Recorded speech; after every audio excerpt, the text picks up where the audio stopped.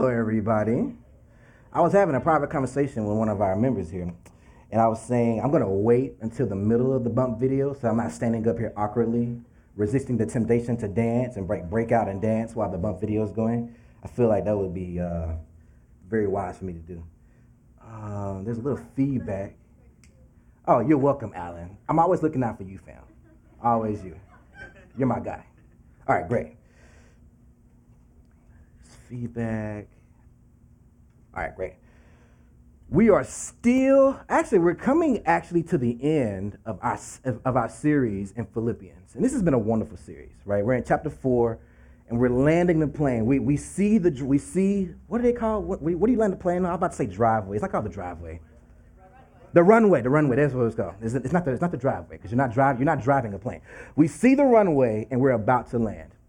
And in this at the beginning of this particular chapter, Paul is teaching on what it means for us to live into the peace of God. Last week, Pastor Rich introduced us to this notion that the peace of God can guard our hearts and our minds. And this week, Paul is now going to teach us what are the practical implications of what it means to have the peace of God guard our hearts and our minds. I'm going to pray for us, and then we're going to dive into our text this morning. Let's go to God in prayer. Dear Heavenly Father, we thank you so much for this day. We thank you so much for this morning, for this wonderful morning where we've seen our children, our kids, continue to grow up, continue to grow into the people that you've called them to be. We thank you, God, for the kids that you have blessed this church with, for the parents you've blessed this church with, God. I pray that you continue to keep, bless, and watch over them. And God, this morning, as we dive into our text, I pray that you can inspire us, convict us, and encourage us where we need to be, Lord. And we thank you in advance for what you're going to do. In Jesus' name I pray, amen. This morning, for a few minutes of your time, I want to tag this text, the power of our thoughts. The power of our thoughts. This morning in our text, Paul introduces us to a list of 6 praiseworthy qualities, morals, and traits. And what's fascinating about this list, actually, is that these qualities were actually the common stock of moral teaching of the pagan culture of the time. So, in essence, when people of that time, they would look at this list, they would look at these values, and it would be very familiar to that culture.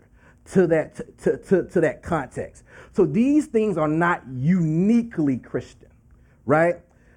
However, Paul is going to say, as we continue to work through this text this morning, even though this language is borrowed from the pagan culture, you are still called to embody it. You're still called to practice it in a specific Jesus way, in a specific Christian way.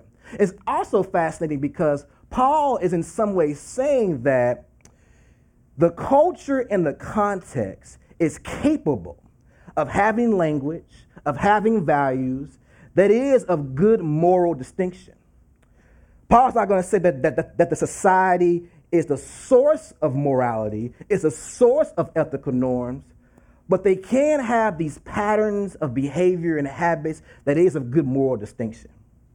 However, as Christians, Paul is going to say, I'm going to put these words, I'm going to put this list under a new paradigm and under a new reality.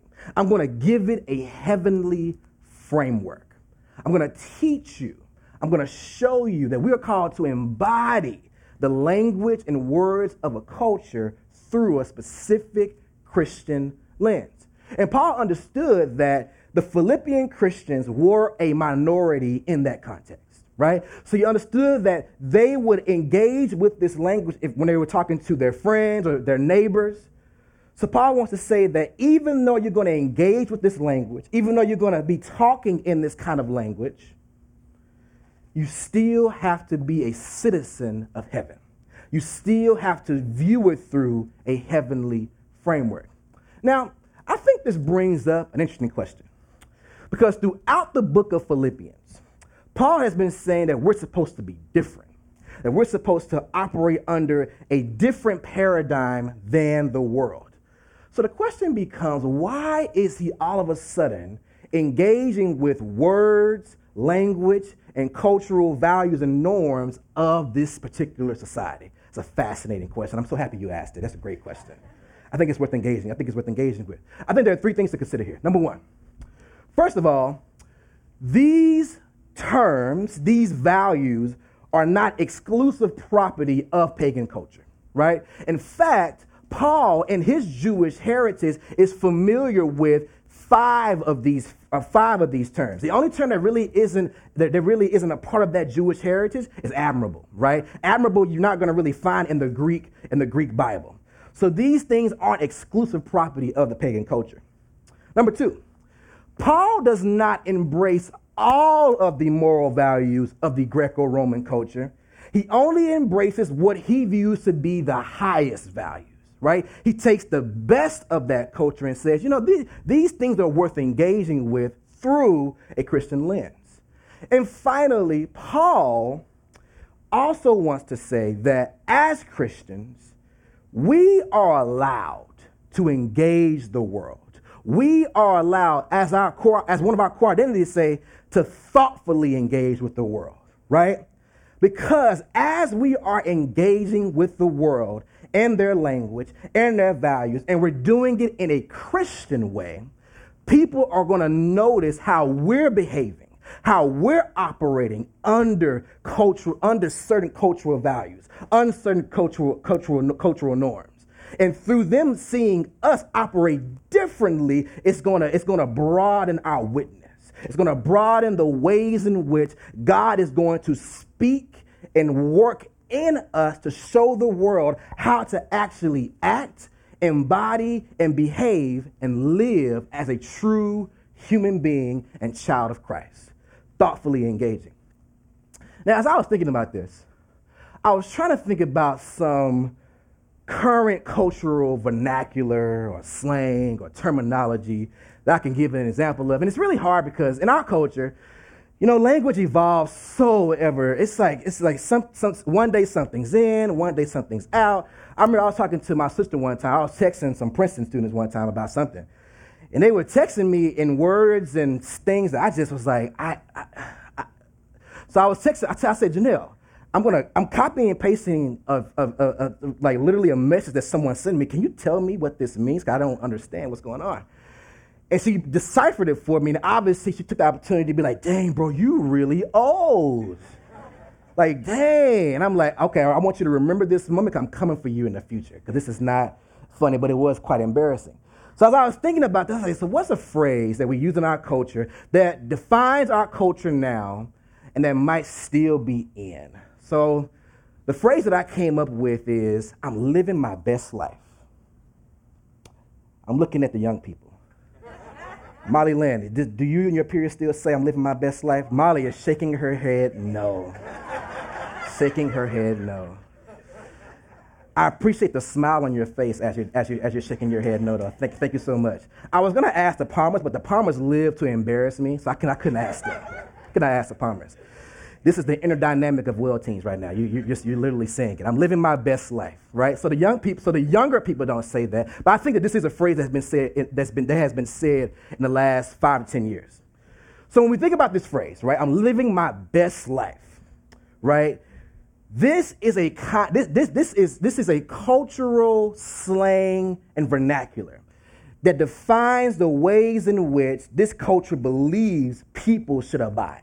Right? I'm living my best life, which wants to say that according to my desires, according to my pleasure, I'm going to live in a way that is pleasing to me, that's going to make me happy, and is going to allow me to really, really live in a way that makes me the happiest that I can be, in the most pleasurable way, right? And even though Molly says that people don't say this anymore, I think that it's still said sometimes, right? I genuinely believe that. When we're engaging with this kind of language, I think Paul is teaching us that it's okay to engage with this language and think like a Christian. So, for example, as a Christian, I'm looking at this thing saying, I want to live my best life. I think it is true that God wants all of us to live our best life, right? But in what way? For us as Christians to live our best life means to love our neighbor. It means to love our family and friends. It means to serve others well. Fundamentally, living our best life means living according to the rules, live according to the purposes and destiny of God's will, and not according to the will of ourselves, and not according to the will of this world.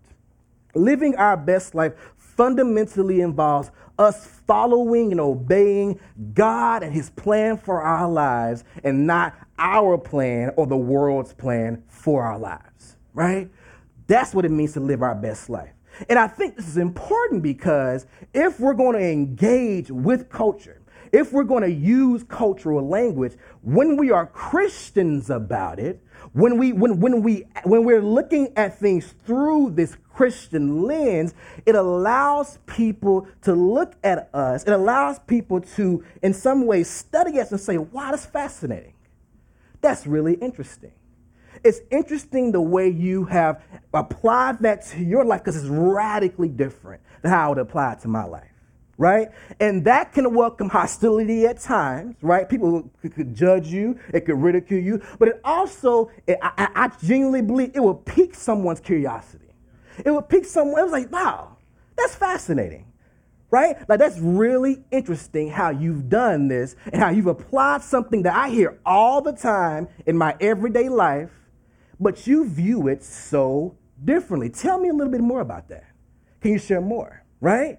So God calls us to engage with culture, but the way we interact with culture has to be met with the gospel.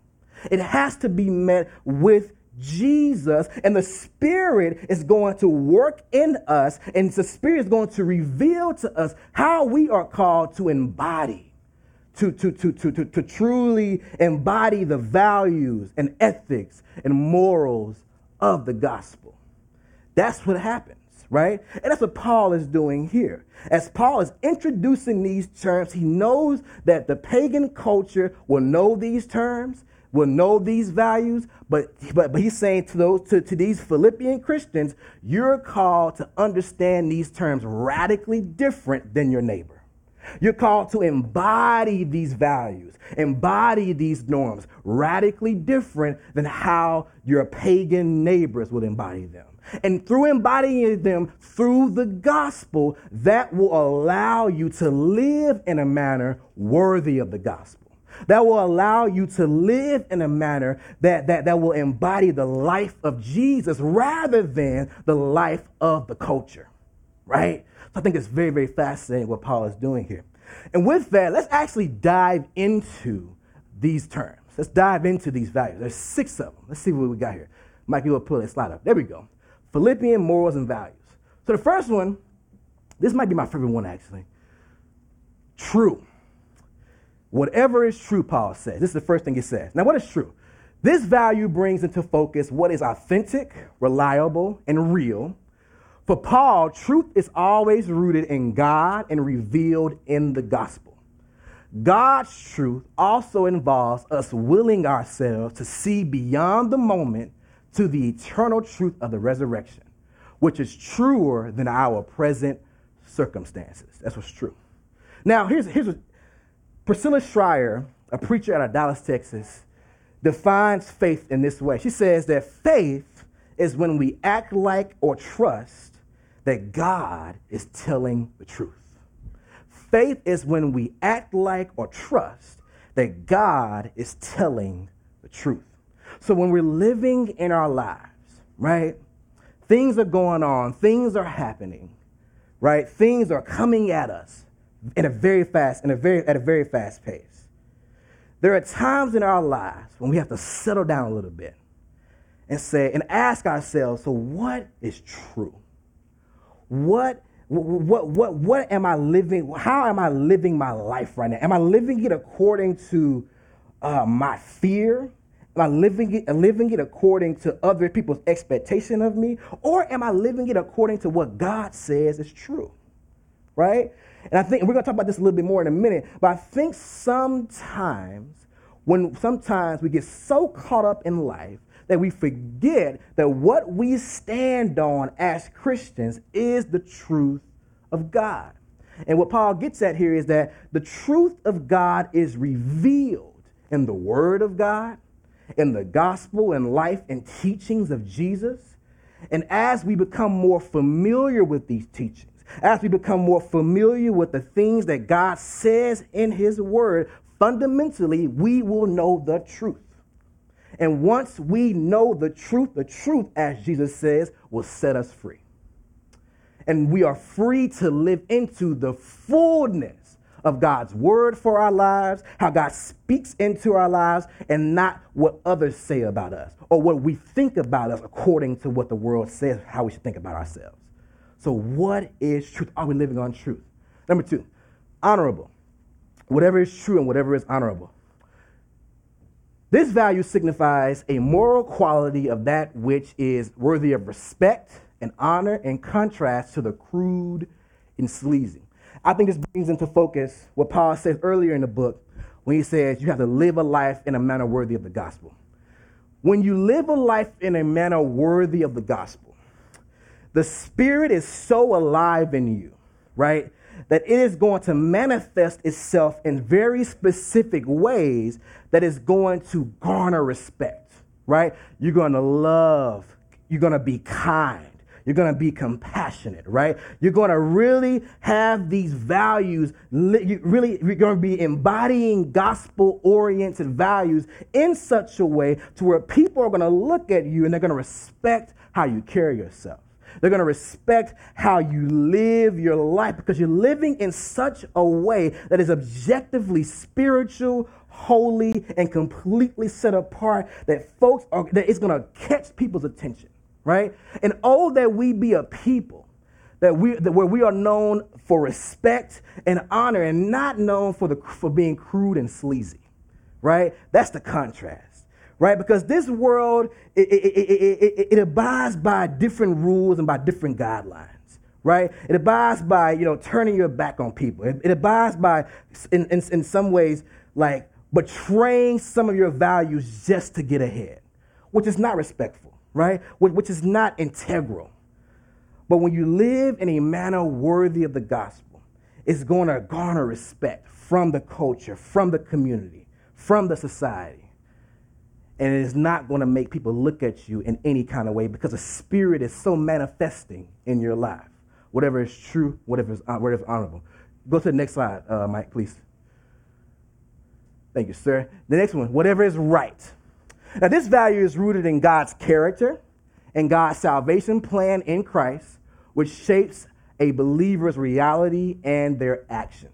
Now, this again dives into, as believers, as Christians, our moral standards, our ethical values are not from this world.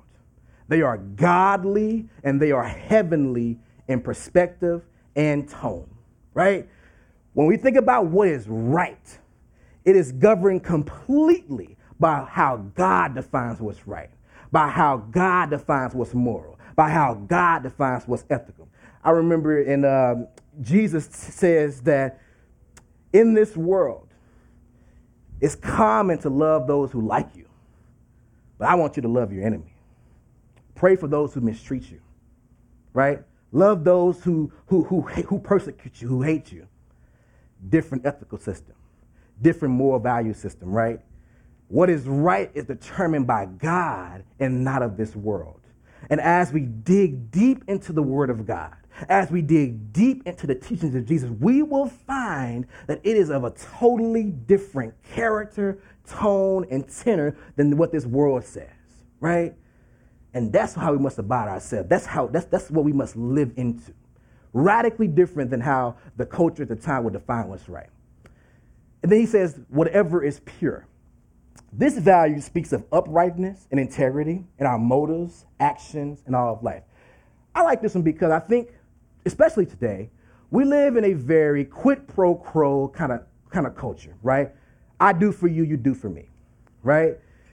And that's just not the Jesus way, right? We don't go into doing things for people with an expectation that they will return the favor, right? With the expectation that they will do for me or do for my family or whatever it might be in the future, right? We go into it saying, how is God calling me to love my neighbor in this moment? How is God calling me to show kindness, show love, show compassion, show charity to this person? And I'm going to do this because God is calling me to do it, not because I expect something in return, right? That's what it means to have pure intentions. Doing this because God has called me as a Christian to love my neighbor as myself.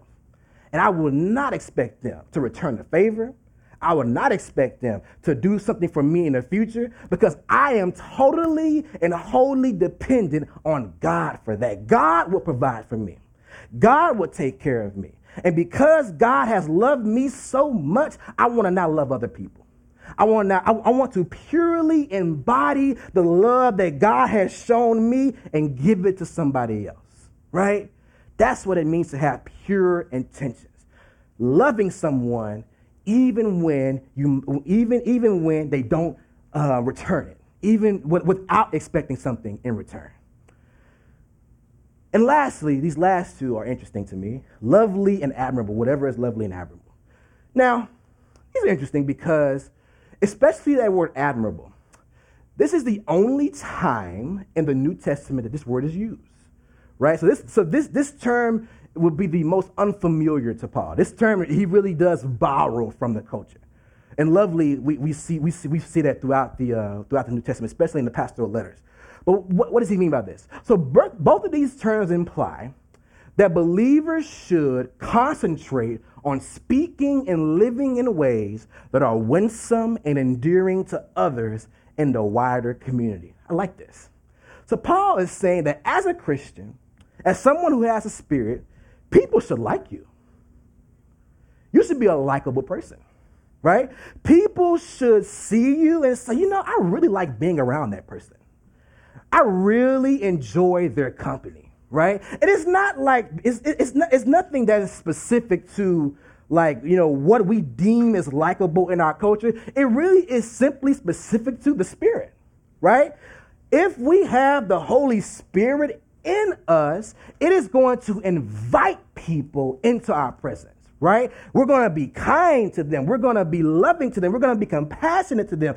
And because we're embodying the Spirit, we're going to be likable people, right? People are going to find us lovely and admirable because the Spirit is manifesting itself in such a way where people are drawn to us, right? And what they're really drawn to is the life of Jesus. They're drawn to the love of Jesus, right? And you ought to embody these values. You ought to embody each of these things in order to truly demonstrate yourself as a citizen of heaven. Yes, these values can be found in the culture. Yes, these values are familiar to everyone in that context, in that society. But as for you, child of God, Paul says, you are to embody these values in a Jesus way, in a Christian way, right? So it's not about saying to the culture, we're going to reject everything. We're going to just try to just be in our silo Christian sort of spaces. No, Paul doesn't suggest that. Paul says, no, you will engage with the culture. You will engage with people. But as you engage with people, as you engage with culture, I want you to always have your Christianity in mind. I want you to always be thinking about, how am I called to think about this language, this concept, this particular value as a Christian? Because when I think as a Christian, I'm going to actually be fulfilled. I'm going to actually be carrying myself in a way that is honorable and respectful. And you know what else I think is really key here? I'm going to have respect for my own self, right? Because I'm not a sellout. I'm not selling out to the world just to be liked. Because I'm so secure in the love that God has for me that I want to be unapologetically Christian in every way so that I can be about my Father's business. Be just like Jesus. And it won't be as lonely as you might think. You know why? Because we have each other in the body of Christ. The church will be the church, right? When you are ridiculed or when you're persecuted because of your Christianity, that's why you come here. That's why you come here and you're encouraged. You're sold into, you're poured into by brothers and sisters in Christ to say you're about your Father's business. And it may be hard right now, but keep going. Keep going. I will be right here with you. If you need me, call me. Let's pray together. Let's do life together so that you are constantly encouraged, so that you constantly know that you're doing the work of Jesus, right? And you're being unapologetic about it. Thoughtfully engaged. I want to turn to the latter part of verse 8. I want to turn to the latter part of verse 8. Can we go to that mic real quick? Thank you so much.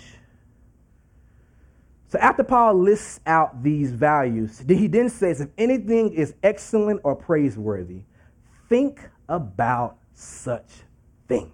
When I read this week, church, it stopped me in my tracks. Think about such things. You know, when we branch that word out, think, in the Greek, and we expand it, what that really means is fill your mind with such things. Concentrate, focus on such things to where that is a center of your attention. When we're living in our lives, I think sometimes when we're going through things, just going through the day-to-day and going things in our day-to-day lives, or when things are just hard, they cause anxiety, they cause stress, we feel overwhelmed, right? And we have these racing thoughts because we're obsessed with the problems and circumstances in our lives. And our minds are just racing, trying to figure out a solution, trying to figure out how to get out of it. And this week, as I was thinking about this, I felt God say to me, Jalen, what if in those moments you stop, you pause, and God says, I'm going to ask you this question. Hey, son, daughter, what are you thinking about? And we just list off this laundry list of things we're thinking about. Family, friends, marriage, work, school, so many things. He says, what if you thought about something else? What if you set your mind on these things? What if you shifted your thoughts, shifted your perspective, stopped thinking about all the things that are stressing you out, and you thought about these such things? What do you mean, Lord? Okay, think about the first thing. What is true? What if instead of thinking about what's happening in your life, what if you thought about what is true? What is true? It is true that I will never leave you nor forsake you. It is true that I will give you wisdom and discernment to help you navigate your life every single day. It is true that I can give you access to a joy that does not stem from things happening in your life, but it stems from my strength and my power. It is absolutely true that I can give you access to a peace that surpasses all understanding. That even in the midst of, you can be poised, you can be calm, you can be relaxed, not because things have gotten better, but because you trust me enough that I will get you through everything you're going through, because I promise that I will never leave you nor forsake you. What is true in your life? And think about what's actually true, what's reliable, what's authentic, and what's everlasting, what's never changing. Think on these things.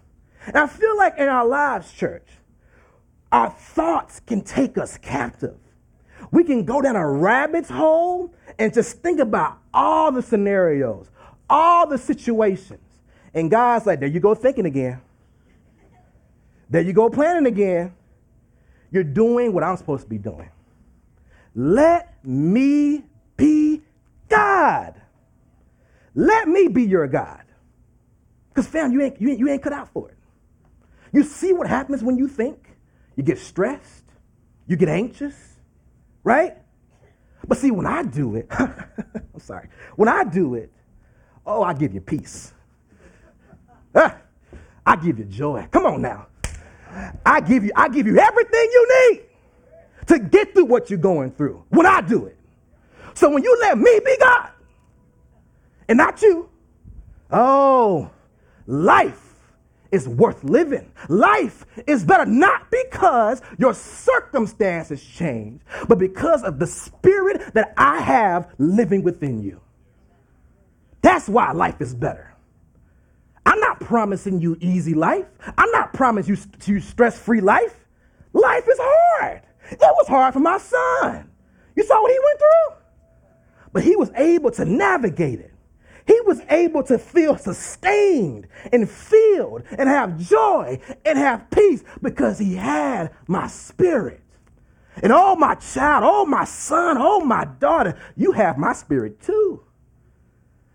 And I'm just here to let you know that if you let me be God, I got you. Think on these things. You know, there's an old proverb that says, it says that thoughts, when we let things in our brain, thoughts can hold us captives and they can lead to actions, right? And when thoughts lead to actions, they then become our masters, right? And what they're saying is, when you let things that are opposite of the spirit into your brain, it will begin to rule your life. It will begin to truly govern how you feel, how you think, how you act, how you live. So we have to be very watchful about what we let in our minds. And that's why I say, when you get stressed out, when we get overwhelmed, my prayer for us, church, is that we just stop, pause, breathe. What is true? What is God calling me to think right now? God, how am I surrendering this over to you rather than trying to have control over everything in my life? Stop and think on these things, right? What if we're having a hard time at work? What if instead of thinking about how hard work is, you thought about how to be honorable at work?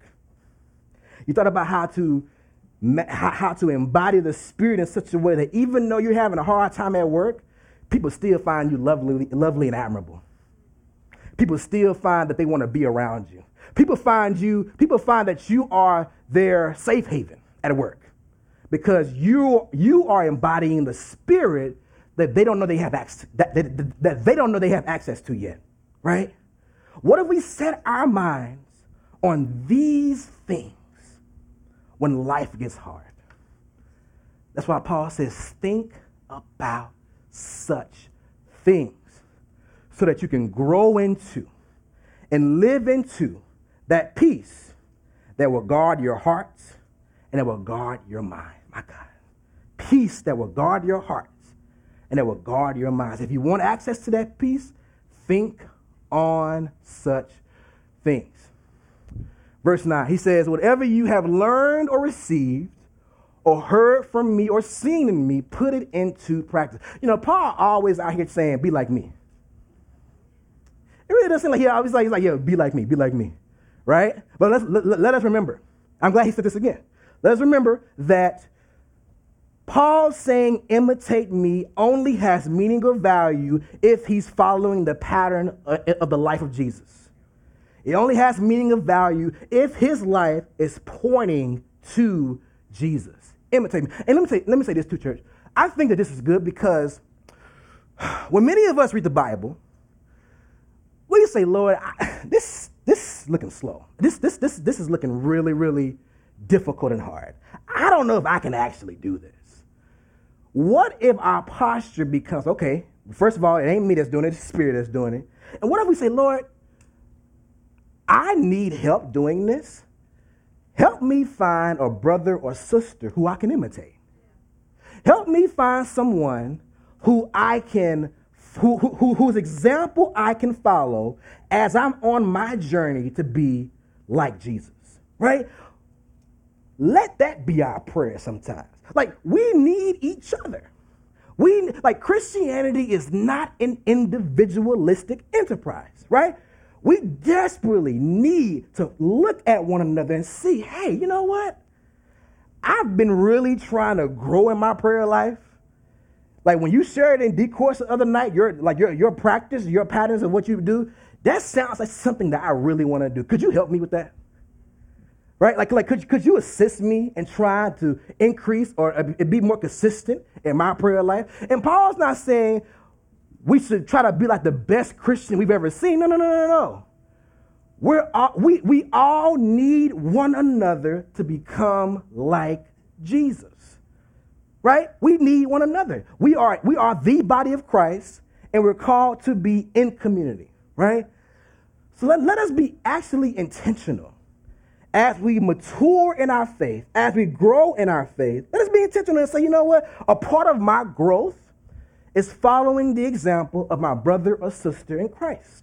A part of my growth is imitation, right? Because these Philippians grew in their faith by imitating Paul. Not because Paul's this best or this super duper Christian, but because Paul genuinely wanted these Christians to live into the fullness of what God has for them. And I want that for you. And you want that for me. So let's help one another get there. Let's get there together. Let's march together. Let's run this race together so that we can be all that Christ has called us to be. And then lastly, I like how he says, whatever you have learned, received, or heard from me or seen in me, put it into practice. So Paul is saying all at once, you've seen me embody these values, right?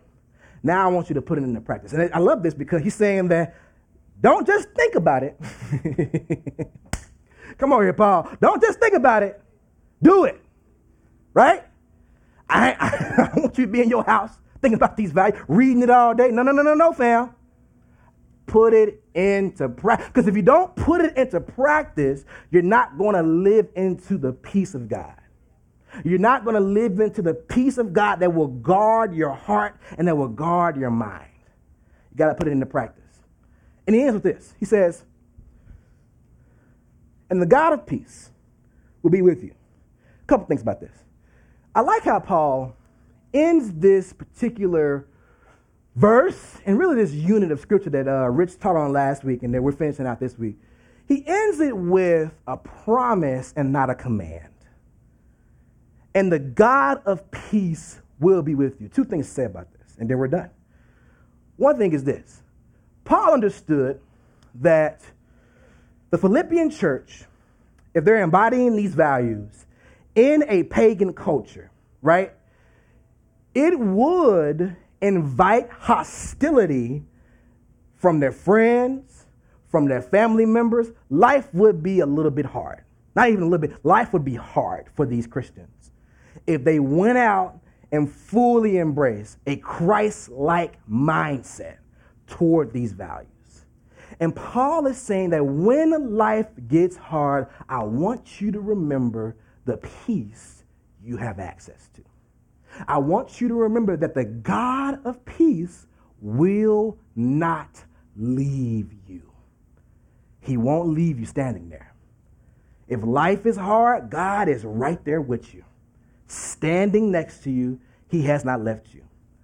God is both the source of peace and the giver of peace. And the source of this peace that surpasses all understanding, the source of this peace that will give you this inward peace and joy, that will give you this inward stability, this inward calmness, this inward trust and assurance that everything will work out for my good. The source of that peace will give it to you and he will walk with you every step of the way. He will not leave you, nor will he forsake you. Life will be hard. Paul has not been shy about saying that throughout this entire, but life will be hard for you, child of God. But the spirit you have on the inside of you is worth so much more than anything this world can give you. And the spirit that you have on the inside of you can allow you to endure and persevere through it all. As the worship team comes back up now, I want to close by saying, church, kind of how we began. There is power in the way that we think, right? We have to monitor and be in control of what we're letting into our minds, right? We have to be very considerate in filling our minds with things that are of Christ and that are of God rather than things of the world. And like I said, Paul is not saying that you have to live this individualistic, Christian life where you just by yourself, separate from the world. But he's saying like, when you're watching Netflix or Hulu, be a Christian. Think as a Christian would, because, and this is real talk, right? Because as we're letting that kind of stuff into our minds, it's impacting us.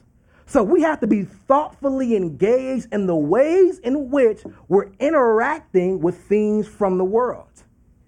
And be Christians about it. Think as a Christian would. Think about things through a Christian lens, because that's going to help you have control over the peace in your life. Because you're thinking in ways of God and not of this world. The power of our thoughts. Always be thinking about, Lord have mercy, what you're thinking about.